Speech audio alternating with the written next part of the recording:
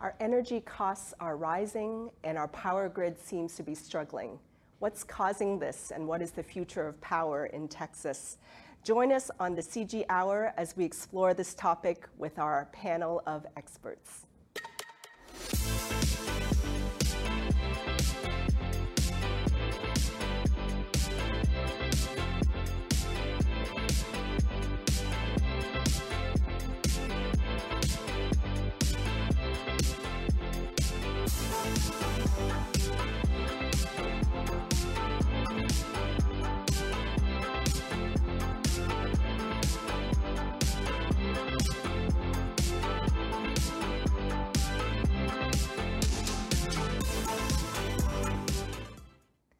Welcome to the CG Hour. My name is Fanny Dunnigan, and I am the host of the show where every other month we come to you with industry experts, thought leaders in a variety of industries to share with you their knowledge, insights, and expertise. And this month, we're going to talk all about how the grid survived, all around energy and what's going on in our state, as well as across all the states. But in the meantime, I'd love to see who's joining us. For those of you tuning in, probably through LinkedIn and YouTube on my channel, as well as the CG Infinity channel, let us know, introduce yourselves, let us know where you're tuning in from. Drop that in the comments below.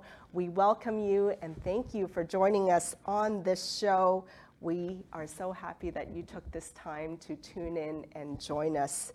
So drop into the comments where you're tuning in from and introduce yourself. I challenge you to use this opportunity to also network with each other and introduce yourselves. So let's get into it. I wanted to share really quick first a video with you all just to set the context for this show. We're going to talk all about energy and the power grid in Texas. And I want to share with you a video of some of the stats and the latest things in the news. So let's roll that.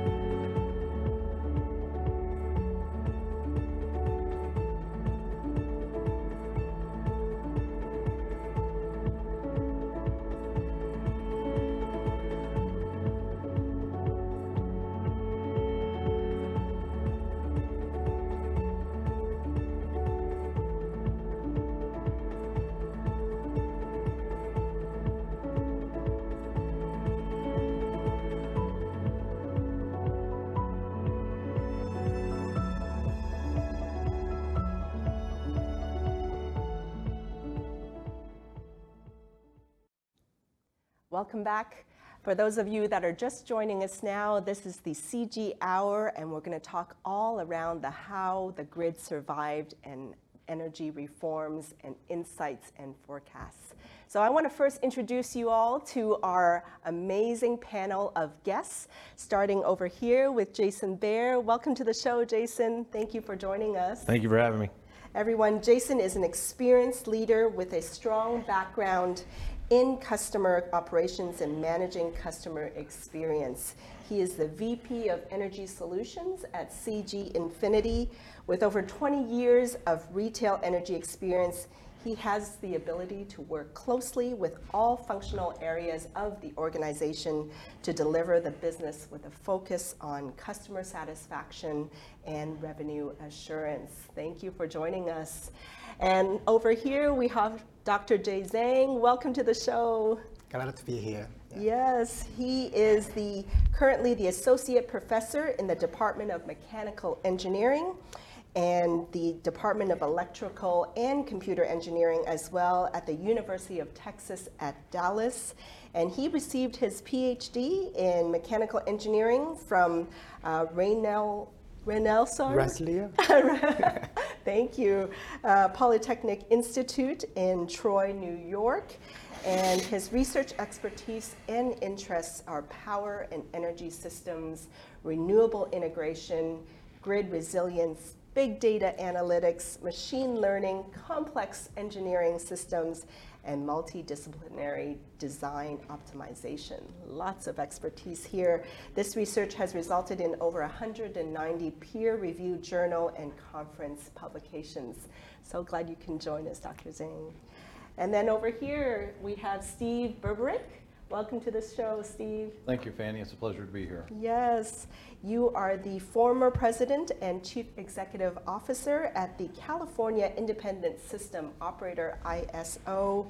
He's navigated the ISO through a series of major initiatives, including the world's most expansive integration of renewable resources into the power grid.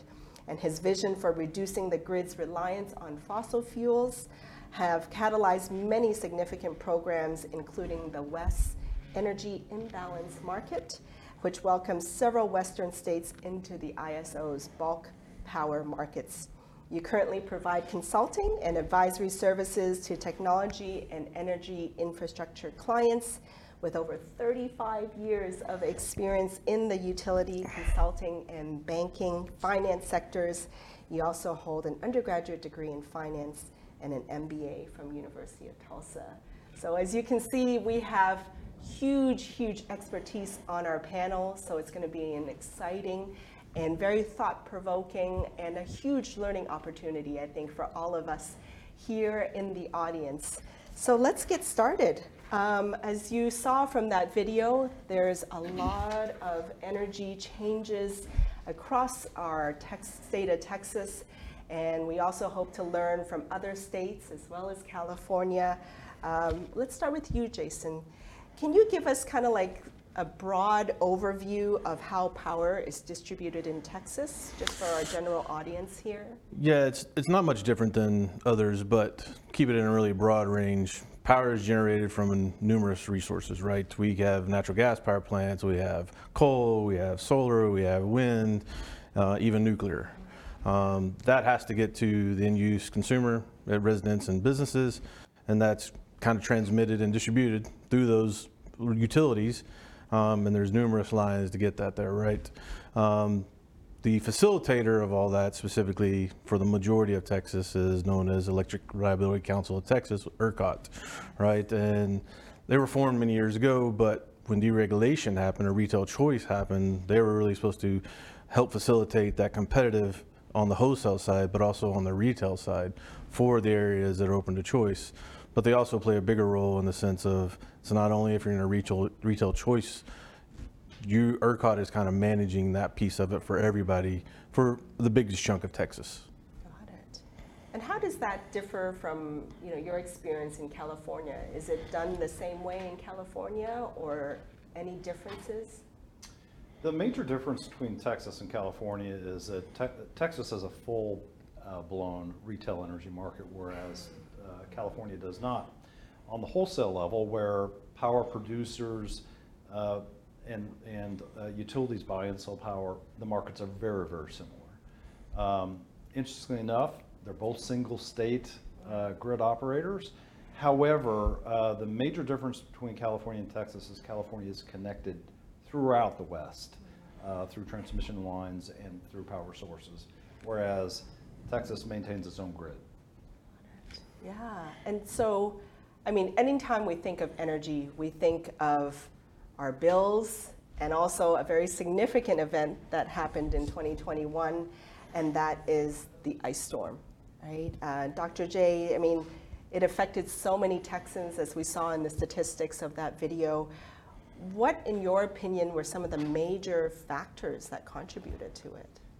Yeah, the winter storm has been studied for over a year now. There are different reports analyzing what happened, why that happened. So of course we experienced the historic low temperature, like single digits, even below 0 Fahrenheit, right? So that's very, very rare. So then we lost like 1/3 of our generation, like we lost like 15 gigawatt like natural gas, like a few gigawatt wind. So because it's so cold, a lot of natural gas pipeline was frozen. The wind turbines, some of them, they are not rotating either. But anyway, wind is not the main resource for winter because our peak planning for the wind in the summer. I mean, during the winter time, the wind actually, they are planned for maintainers. So they are doing a pretty good job during the storm.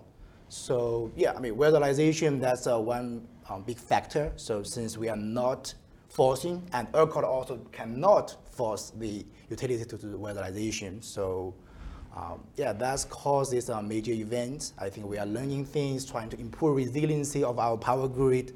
Hopefully we can avoid this kind of situation in the future. For sure, yeah, it caused so much impact to all of us. From your point of view, Jason, what were other factors, or in addition to that, that you think caused that?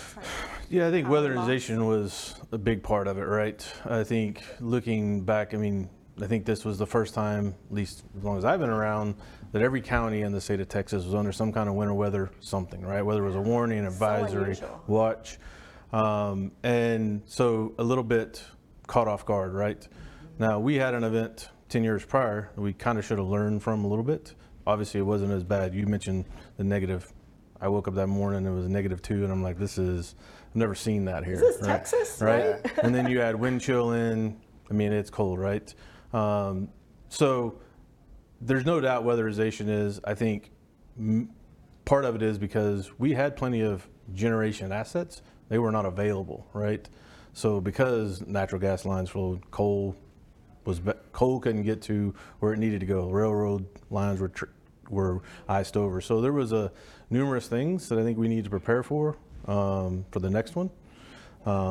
But, you know, outside of that, there are probably some things that consumers could do, right? We need to learn how to use less.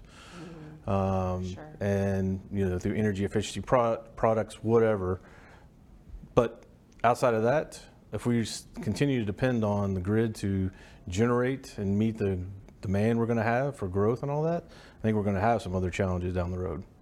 So you mentioned that mainly in the summer we can use the wind. So does that mean in the winter we're mainly using natural gas? It's a good question. I didn't look at that time. Yes. During the winter storm, for sure we were. But again, once some of those pipelines were frozen, that became an issue as well, right? I know that there was coal plants going. I think wind, for the most part, was non-eventful. Solar for sure was, right? Nuclear probably played its role, but it was only minimal, right? Yeah. So there's no doubt we were probably dependent on the natural gas power plants that were available at the time. What's your perspective, Steve, as we look back a year ago? What were some of these factors from your perspective that contributed to the problem? There was frankly, a complete breakdown in supply chain and the energy infrastructure because the outages, if you go back and look at the outages, there was a nuclear plant that was out, there were coal plants that were out, there were gas plants that were out, and the wind was not producing. Now the wind probably would have produced, but the blades were frozen over. So I think, now there's lots of wind in Iowa as an example, and it operates in cold conditions. So it is possible to operate in cold conditions, but frankly the infrastructure in Texas is designed for warm weather. So I think as was noted earlier, there was an incident 10 years ago in Texas, and I think those lessons could have been applied better, and you may not have had the same level of issue. But this is an example of planning that needs to be done for, I'll use a bit of an industry term, both tails, extreme heat and extreme cold. You have to take care of both of those. Is it a lot, and I ask this more as an audience member, like, is it a lot to kind of like winterize or summarize things for that kind of 1 in 10 storm or 1 in 20 year storm? Is it worth the investment, or is it, like what are the thoughts around that? Let me take that in two parts. First, the wind equipment in Texas you can't winterize.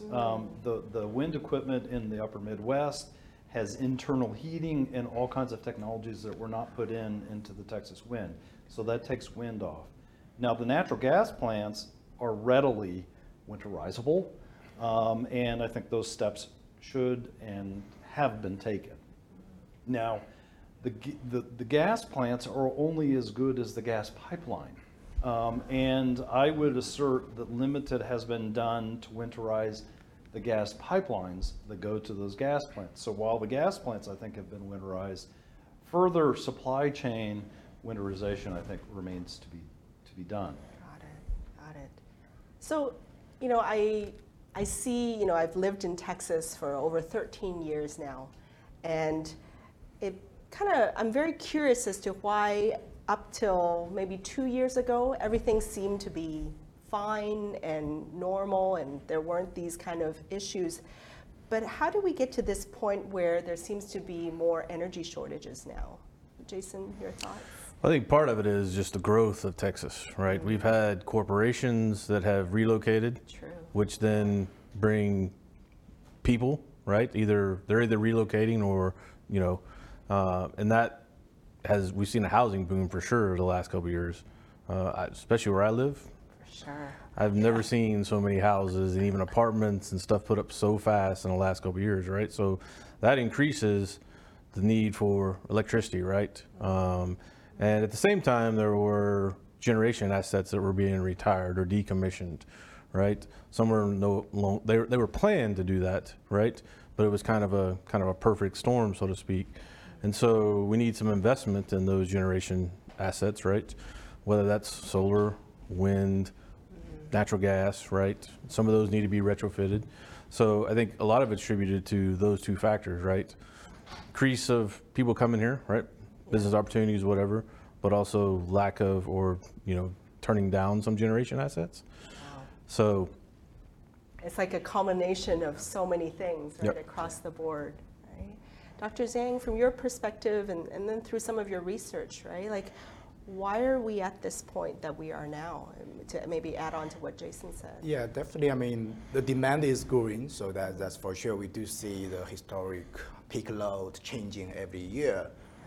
Traditionally, of course, we are dealing with the summer heat, right? Texas, we have the peak load during summer, so like 75 gigawatt typically.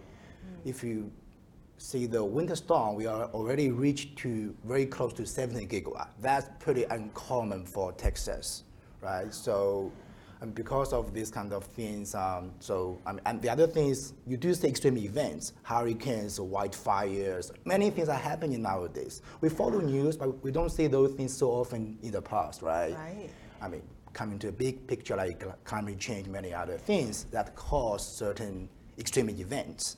So that will come to the resiliency of the entire power grid and other infrastructures, transportation and many others. Everything is connected. So we have to deal with what we have right now, try to make our power grid or big infrastructures more resilient, doing innovative technologies, a lot of like machine learning techniques, hybrid energy system, like hydrogen, a lot of new things are on the picture right now, so trying to make our life better, yeah. So we got population increases, retirement of systems, extreme weather, right? Steve, any other things that you're seeing that's contributing to this change in our power grid? Well, Texas is not unique in its challenges on its power grid. As you all know, I was in California, and it's had several close calls in the last couple of years, and in 2000 actually had some blackouts. New England has its issues because of gas pipeline infrastructure limitations. So it's not, Texas is not unusual, but let's kind of peel it back and look at Texas by itself, because it is its own grid. The fact is, there's been population growth and load growth, and the investment has not followed that. And then you got to peel it back as why hasn't that happened? Yeah. Texas has a unique energy-only market, without getting into all the details of that. And I think that you have to take a step back and examine whether that market design is adequate to foster the investment needed to keep up with the load and population growth. Because that's what will have to happen for the economy to continue to flourish here. So from your perspective, what might be one initiative that needs to be started or picked back up? Well, unfortunately, some of them are third rails, and I don't want to get into, well, there are third rails here in Texas as an example. It's an energy-only market, and let me just compare and contrast for a moment. In California, there's a resource adequacy requirement that gives that power plants then get capacity payments in addition to energy payments. The same thing happens in the upper Midwest in MISO, which is the Mid-Continent ISO, as well as in PJM and some of the others. They have a way of compensating capacity. Texas doesn't have that capacity compensation. The other element of it, I'm not advocating for, it's just a fact, Texas is not connected outside of Texas. Yeah. So when California, as an example, gets into short conditions, it can get power from the Pacific Northwest or Canada or Mexico or throughout the West, whereas Texas doesn't. So it's more incumbent upon Texas to make sure the investment follows the load and economic needs here in California. From your perspective, Jason, what can be done looking towards the future to address some of these things? Well, like Steve was talking about, the question is, should the market design change, right? And I'm sure that's been discussed and over-discussed over the last couple of years, right? I'm sure plenty of people have come and said we need to transition from an energy-only market, right? It is going to be interesting to see, because nothing's come out of that yet, right? We are still pretty much an energy-only market, which means, you can make as much money as the cap allows you to, right? But that hasn't shown to entice investment in generation assets. And one we haven't really talked about is, even if you have generation assets, you need the transmission lines to do that. And that infrastructure is old, and I saw an article recently that there's going to be a new one put in down in South Texas in the Rio Grande Valley area, right? Not going to be really till 2026, but it's also $1 billion, right? And who's paying for that? Somehow that's going to trickle down to us all as consumers, right? But also it's going to take some time. So we're going to need those infrastructure changes and additions, but I don't know what's going to spurn it. I hope we don't wait for another weather event. Yeah, we may not have the 3-year time span to get there, right? What have you seen from your research? What's possible for the future? What can Texas do? So a lot of things are happening right now. A lot of research ongoing, try to help the resiliency problems, such as we deploy more like DERs, distributed energy resources. We do see electrical vehicles. Many people install solar panels. California, of course, is leading in that space. But those, a lot of we call them distributed energy resources because they are at the customer level. They can directly power their house or even neighbors in the future, possibly. That could potentially make the community level more resilient. For example, during some disasters, hey, I can use my own Tesla or some other EVs, batteries, actually power my own home, right? Or in our neighborhood, if we have multiple panels, EVs, we can share within the neighborhood, right, to make that more resilient. Almost like grassroots. Of course, from the entire centralized level, ERCOT and others, they also think about new designs. Like they do change the cap market price from 9,000 to 5,000 after the Uri storm. So capacity market is another thing. But I don't think the capacity market will solve the storm issue. I mean, because that we lost 1/3 of the generation, but that could solve potentially other problem, but we're not sure about that will work for Texas or not, right? So, yeah, many things and people are still exploring things. Yeah, because things are changing. Our grid is also changing with more demand going on right now, right? There's this, I almost feel like we need to like increase the sense of urgency, right, to get those things in place. And as we kind of continue to learn here, we wanted to share with you a video that we've prepared to kind of share with you the history of how we got here and kind of like a Texas Power Market 101 to share with the audience. So let's roll that right now. The Texas market is unique in two key ways. The first component is that it is the only state in the contiguous 48 with its own power grid. It established this grid almost 100 years ago in response to the U.S. Congress's passage of the Federal Power Act. It regulated the transfer of electricity between states, and the Lone Star State did not want to have that regulation applied to it. So in 1935, Texas utilities companies got together and agreed they would ship no power outside of Texas's borders. That has insulated Texas from the regulations of the United States for the last 100 years. In 1970, Texas established ERCOT, the Electricity Reliability Council of Texas, to manage this grid. And in 1995, about 20 years later, it deregulated its traditional monopolies, as did many other states and many countries around the world. Texas passed Senate Bill 373, which created wholesale competition. And then 4 years later, it established Senate Bill 7, which created retail competition. It broke up its old monopolies and gave ERCOT a new responsibility, namely managing the commercial operations in Texas. Today, in Texas, as in 20 other states and most of the rest of the developed world, customers can shop for their electricity provider and choose among many different products. But Texas structured its market differently in one other key way. In other markets around the world, power generators are paid to keep a little extra capacity on the side in case of emergencies. This is something called a capacity charge. Everyone in those markets pays a little bit more for electricity to keep this reserve. Texas designed its market without these reserves, instead relying on competition to incent generators to build ahead of demand. But Winter Storm Uri was so costly that it challenged Texas' unique market design. And so today, in 2022, the Public Utility Commission of Texas is considering new restructuring proposals, including a capacity market like most other states, or more likely, something unique to Texas.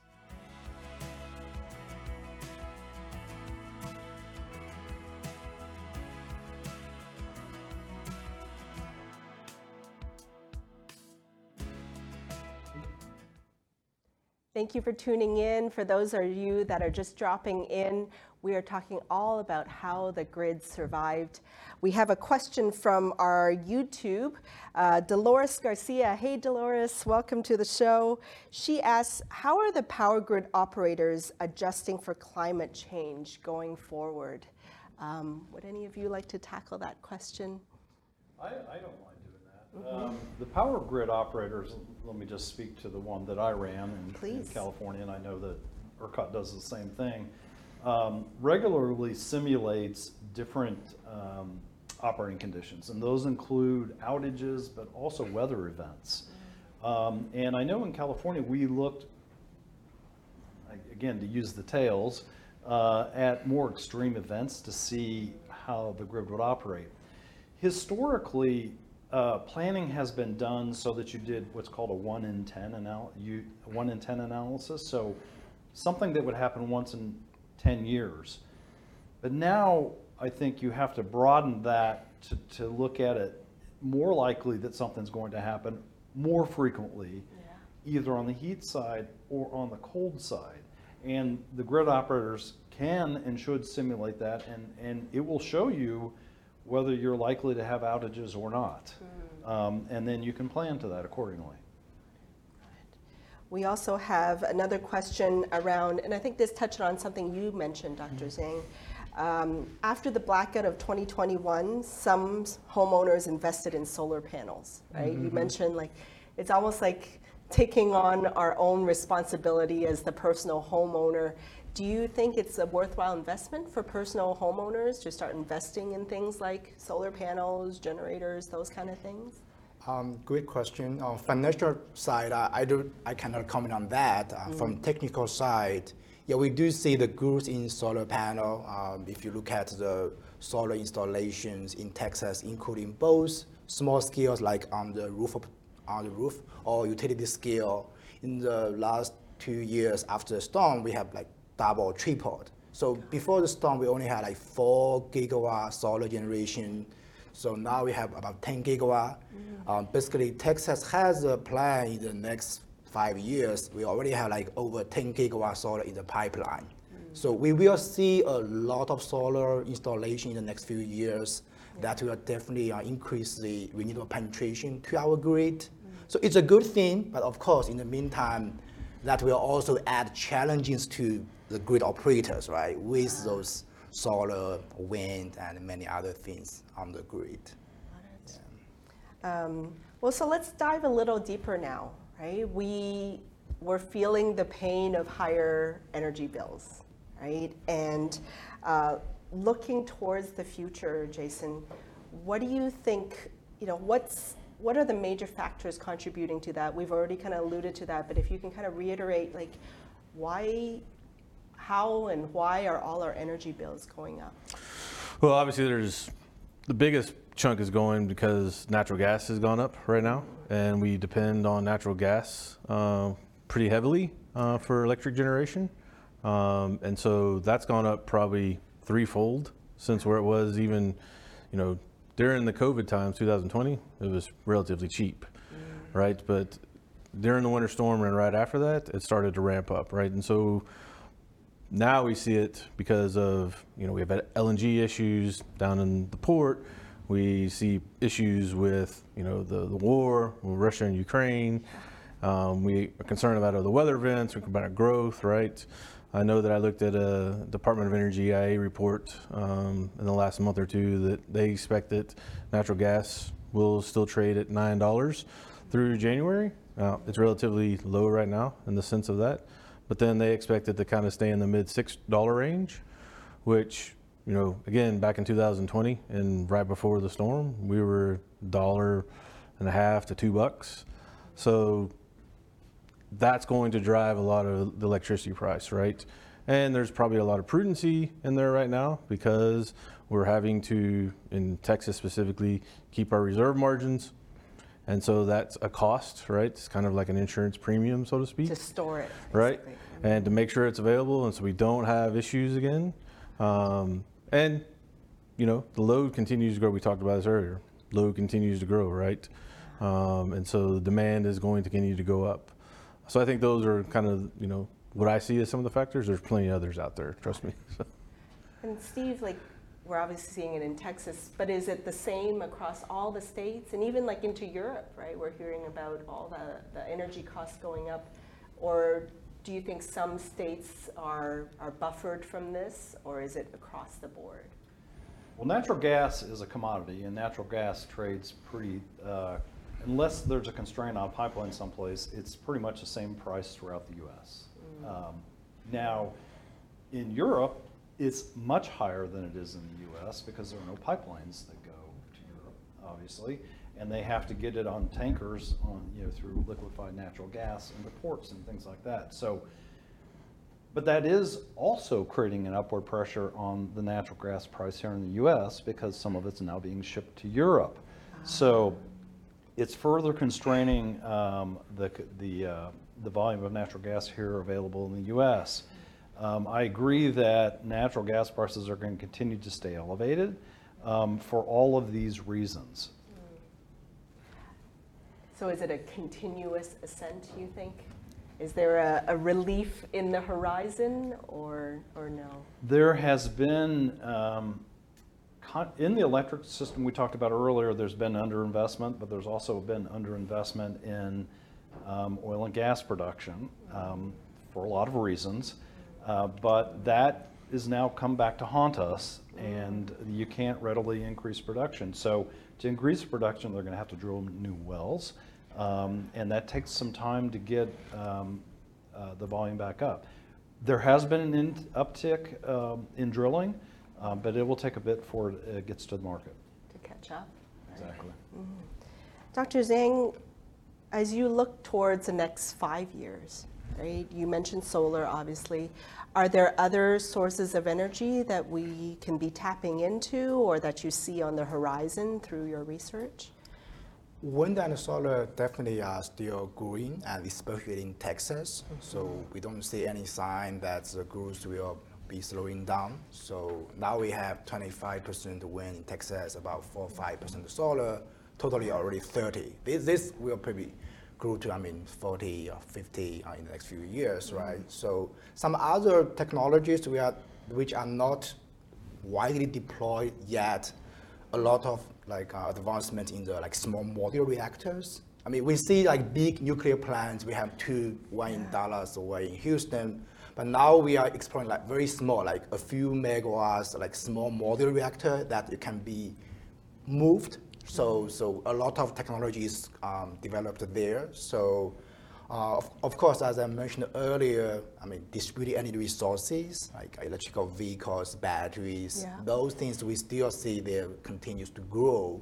That can also help at certain distribution or microgrid level, which can be very useful during extreme events. Got it. For those of you that are tuning in, let us know your energy questions. We have this super experienced panel of experts. I think we had a few glitches on the LinkedIn side, so feel free to jump onto the CG Infinity YouTube channel and ask your questions there. We have a question or a comment from Irfan on YouTube. Consumers should invest in solar energy setup, and retail energy providers should buy the excess energy generated by the consumer, which will help the energy companies to meet the demand.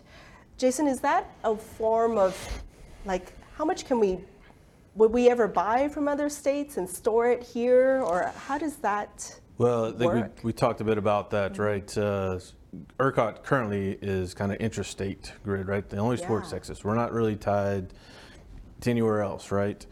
As it relates to, I think the question is, we need solar and retail electricity providers buy that back. Even on an individual level, that doesn't happen, right? There are some retail electricity providers that offer credits, right, for distributed generation, but holistically, most of them don't.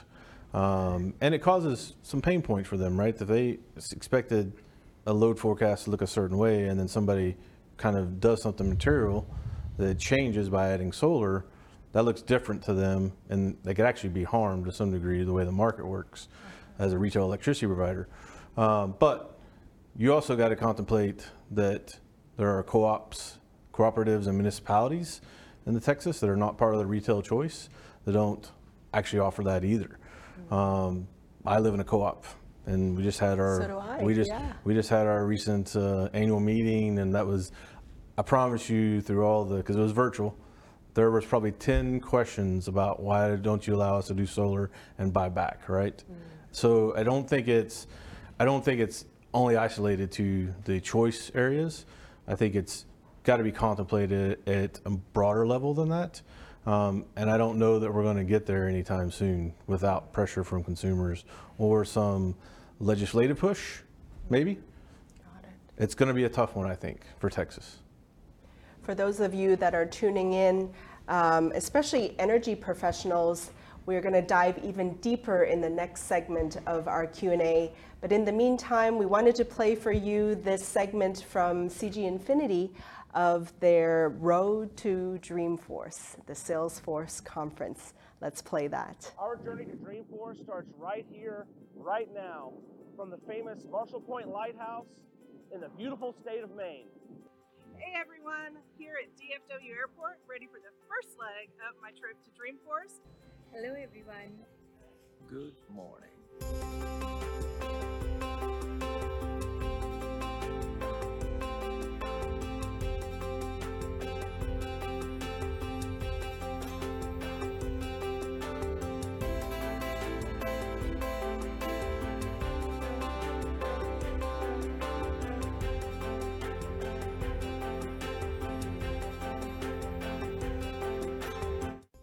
This year, we won't be traveling alone. Several CG Infinity Salesforce consultants will embark on their own unique journey to Dreamforce. Here I am at the Toronto Pearson International Airport, ready to fly to San Francisco for my first Dreamforce.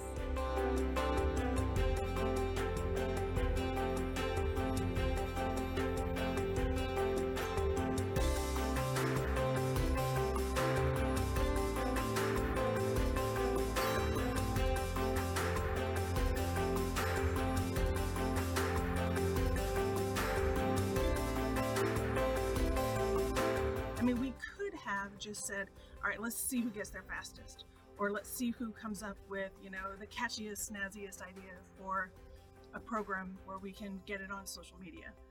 And we talked about a lot of those things, but really where we settled was about the quality, like how we're going to get where we're going, and what do we pick up along the way, what do we learn along the way, and how does that help us grow? So I'm very grateful. I've had a great trip. Me and Mark doing pretty good here. I've got all the big comfortable accommodations here on my train, but I've got these beautiful views. I've got these great people I'm connecting with. I'm learning about people that I wouldn't normally have met. And I just look forward to doing more of the same when I get up to Dreamforce. See y'all on another day. Bye.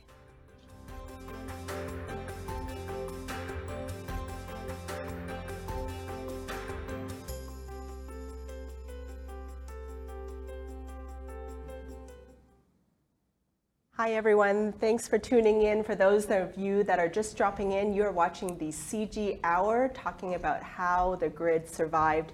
We're getting great questions in the comments in YouTube here.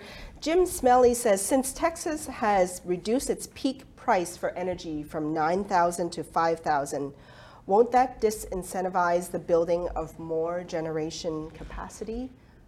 What do you think, Steve? The short answer is yes. Again, Texas is an energy-only market, so for someone looking to do an investment to build a power plant, as an example, they will have to model what kind of prices they will get. And generally, you know, people talk about a $5,000 or $9,000 per megawatt hour price. Those usually only happen a few hours a year. So if you're a power plant building $1 billion, or if you're a developer building a $1 billion power plant, you need to make sure you get plenty of those hours to do that. So if you're getting those same hours at 5,000 now versus 9,000 now, it's going to create a different economic signal for someone interested in investing in power plants in Texas. Got it. And Dr. Zhang, I wanted to ask you this question that we got from Mike Reeves in the audience. Because you talked about solar, you talked about wind. His question is, what's your opinion on nuclear power, and will that solve the supply issue? What are your thoughts around nuclear? So nuclear has pros and cons. I mean, of course, we read news, we hear news, what's nuclear about.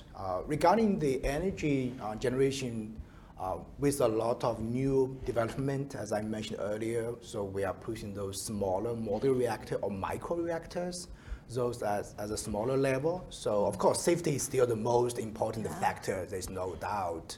So then going beyond, I mean, if we have this module reactor, micro reactor work pretty well, we can actually deploy them in many different locations, like refineries, which are energy intensive industry. They still use a lot of heavy gas, oil things, right?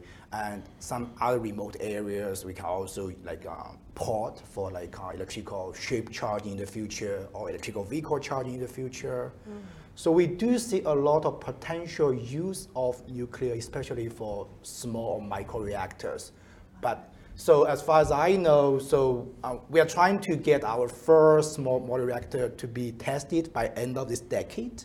So let's see what will happen, and we do see some potentials there. Yeah. Got it. Part of me feels like we're racing against time here. Jason, let's get into the business side of it. Right? What do you see as the business climate for new and existing energy companies in Texas?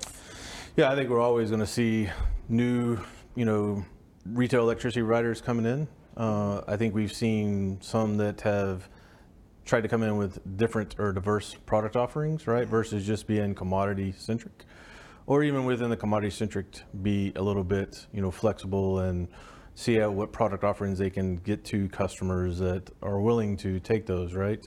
So I don't know that will ever change specifically for Texas. Unfortunately, with the winter storm, we had some forced consolidation, so to speak. But we've also seen a lot of M&A activity, which I think is enticing for especially anybody independent coming in to build a business and then, reap the benefits of that down the road. And so that's part of, this market, and that's just kind of what I think it'll always be. I hope that we will see some more diverse product offerings, though, value-added stuff outside of just commodity specific things. Got it. Let's take a quick look at a graph that we pulled up here. This is energy use by fuel source in 2021. Obviously, we've talked about natural gas being the top one, and then descending order, wind, coal, nuclear, solar, and others. And this is kind of for anyone on this panel. Where do you kind of see the speed of adoption? So there are obviously lots of different options, but do you see one of them being faster to adoption than another to kind of catch up to make up for the gas prices going up? Well, I think in all of the above is always the best response on this, and let me take a step deeper into that. I'm not sure you're going to add a lot of coal to the system for lots of reasons, but building a natural gas plant is relatively easy compared to some of the others, and I think there can be more of those that will help with reliability. Won't necessarily bring down the price because, as we talked about, natural gas has gone up in price. The wind, we can add more wind to the system, but there are times when you examine it and the wind is not blowing, so you need to have something behind it. That's where the natural gas resources come in. And then I will say firsthand, I know this from California experience, solar at 5 or 6 o'clock at night, it goes away. And the air conditioning load doesn't. Right. So the same phenomena here happens in Texas. In fact, the air conditioning load continues all night long. You need to have something to be able to service that. So I think natural gas is going to play a big and if not bigger role going forward. But I think the investment should be across the board though, because renewables, the good thing about renewables, they don't have a fuel cost. So the more you add them to the mix, the better your pricing is going to be. Got it. We have a question from the audience, Jonathan Goldstein. He asks, what can be done to incentivize exploration companies to leverage the land lease rights that they have not yet utilized, but that could contribute to our energy strategy 4 to 5 years from now? Would you like to tackle that? Yeah, sure. A lot of land probably they could be used for those renewable generation also, such for wind and solar. When you build large plants, we do have to lease the land. So in the meantime, you can also explore like a combination use, like you can do agriculture and solar together, make things happen, trying to increase the profits of the landowners or others, right? So I think that's probably something we should leverage. Got it. Jason, do you think this energy crisis has slowed down with the investment in solar and wind at all, or are we still in this kind of critical point? Well, I think to what Steve alluded to a minute ago, Texas, we typically don't cool down at night. So if solar goes away and the wind stops blowing, right, the sun goes down, the wind stops blowing, we still have load, right? Especially this last summer, we experienced, one of the hottest summers I can remember. Not the hottest, but it was one of the hottest, and for a long tenure, right? And when it doesn't get below, 83, 84, 85 degrees at night, it doesn't cool off. Your load's pretty consistent, right? Yeah. There is some curtailment, but most of it's pretty consistent. So I think the renewables as a whole is part of the solution, but also is going to create additional problems for us down the road. And I think Steve probably knows that best from his experience in California. But we see it here in Texas as well. So it's kind of a catch-22, right? I don't know that we'll ever get away from needing either natural gas or even coal plants to cover that. So as we look towards the future and moving towards that direction, how does government policy play into all this, right? There's things changing, and what do you see as maybe hope or optimistic things that we can look forward to through policy from governments? Well, I think policy and economics can play hand in hand. Certainly there are some macro policies to cut carbon, to add renewables to the system. There are also economics. We had talked about nuclear as an example just a few minutes ago. I'm not big on nuclear simply because of economics. Because if you think a nuclear power plant is expensive, it is, and generally ends up being 3 times what you expected it to be expensive at. So wind and solar is far less expensive than building a nuclear plant. And we saw this in California. There are technologies that are developing, storage as an example, that can be paired with renewables to help with the intermittency.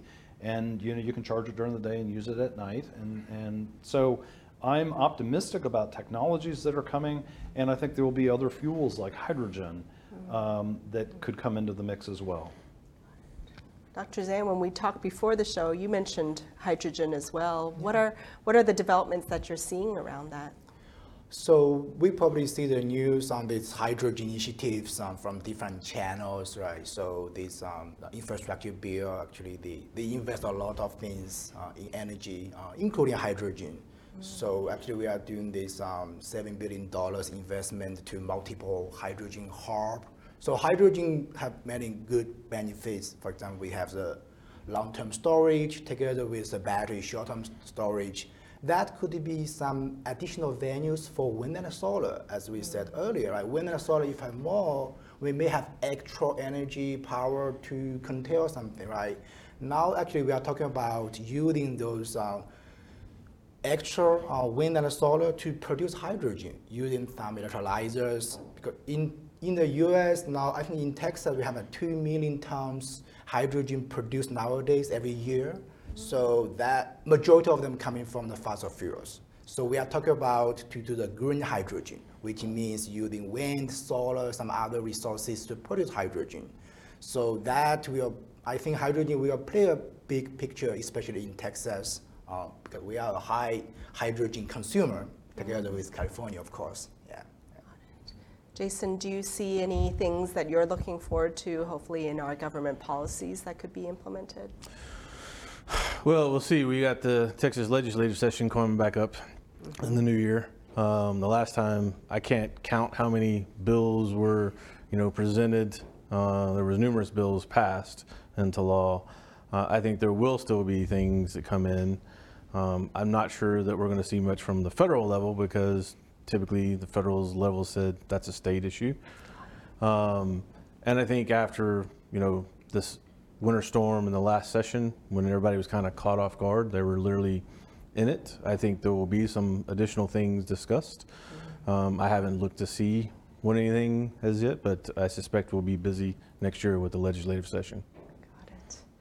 Well, any final words as we kind of come to a close? There's obviously so many additional things that we can learn here, but this has really given us a great snapshot of where we are now and some of the things we can put into place looking towards the future. Final words, Steve? My final word believe it or not, electricity is going to be exciting. And the reason being is I think more and more things in our economy, including transportation, are going to be electrified. And we're going to need more of it, and it's going to need to be more reliable. Got it. Dr. Zhang? Yeah, looking at the future, we do see on those high penetration renewables, a lot of energy efficiency techniques that creates opportunities, challenges as a research. So, we are trying to develop new technologies, trying to help to make our power grid or large infrastructure more resilient, reliable, and of course, less costly. Yeah. Got it. And Jason? Yeah, I tend to agree with both of these gentlemen that, we're excited to see how technology and, retrofitting and new stuff coming in is going to help us. But like the Steve point, we don't know what things like electric vehicles are going to do to us, right? And as transportation gets electrified holistically, that just adds to it, right? And so we know it's coming. Hopefully we are taking the steps to prepare for those things and anything else that comes up, right? And hopefully it doesn't take years to do that. Yeah, that speed of adoption, right? So it's fascinating, and this reminds me of our friends and partners at Alliance of Technology and Women. So many things that we need to be learning and building in our science and technology and engineering and math industries. So let's roll that video from our friends at Alliance of Technology and Women. Do you see yourself trying to meet someone else's expectation and are falling short? Or do you have certain expectations of people in your life and it's not being met? In either cases, it's going to lead to disappointments. And living with disappointments in life is going to adversely affect relationships. On October 13th at 6 p.m. Central Time, I am going to be speaking on behalf of DFW Alliance of Technology and Women on the power of creating agreements as an alternate to having expectations, which leads to disappointments. My name is Pradeepa Narayanaswamy, and I look forward to seeing you there.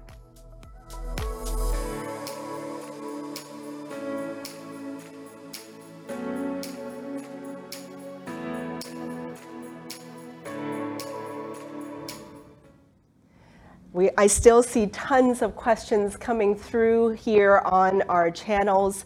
So we were going to go through and kind of reply to them through comments, things like power storage, as well as other investments in forecasting.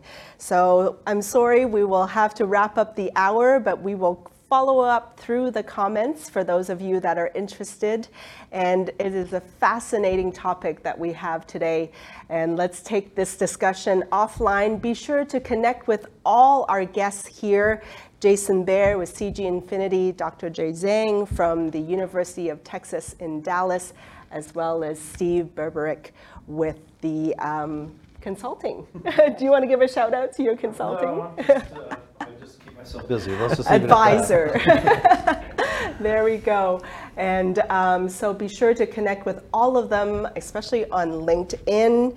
And I want to share with you our next month's topic. It is going to be all around the future of work. We've kind of settled out after the pandemic, though it's still around. Where are we now with hybrid, in-office, virtual kind of working? We're going to discuss that next time on November 16th, and that will be the future of work. And I want to close out with our tagline from our sponsors. It's always about people first and driven to transform. Thank you, CG Infinity. Thank you to all of you in the audience. Stay tuned, and we'll see you next time.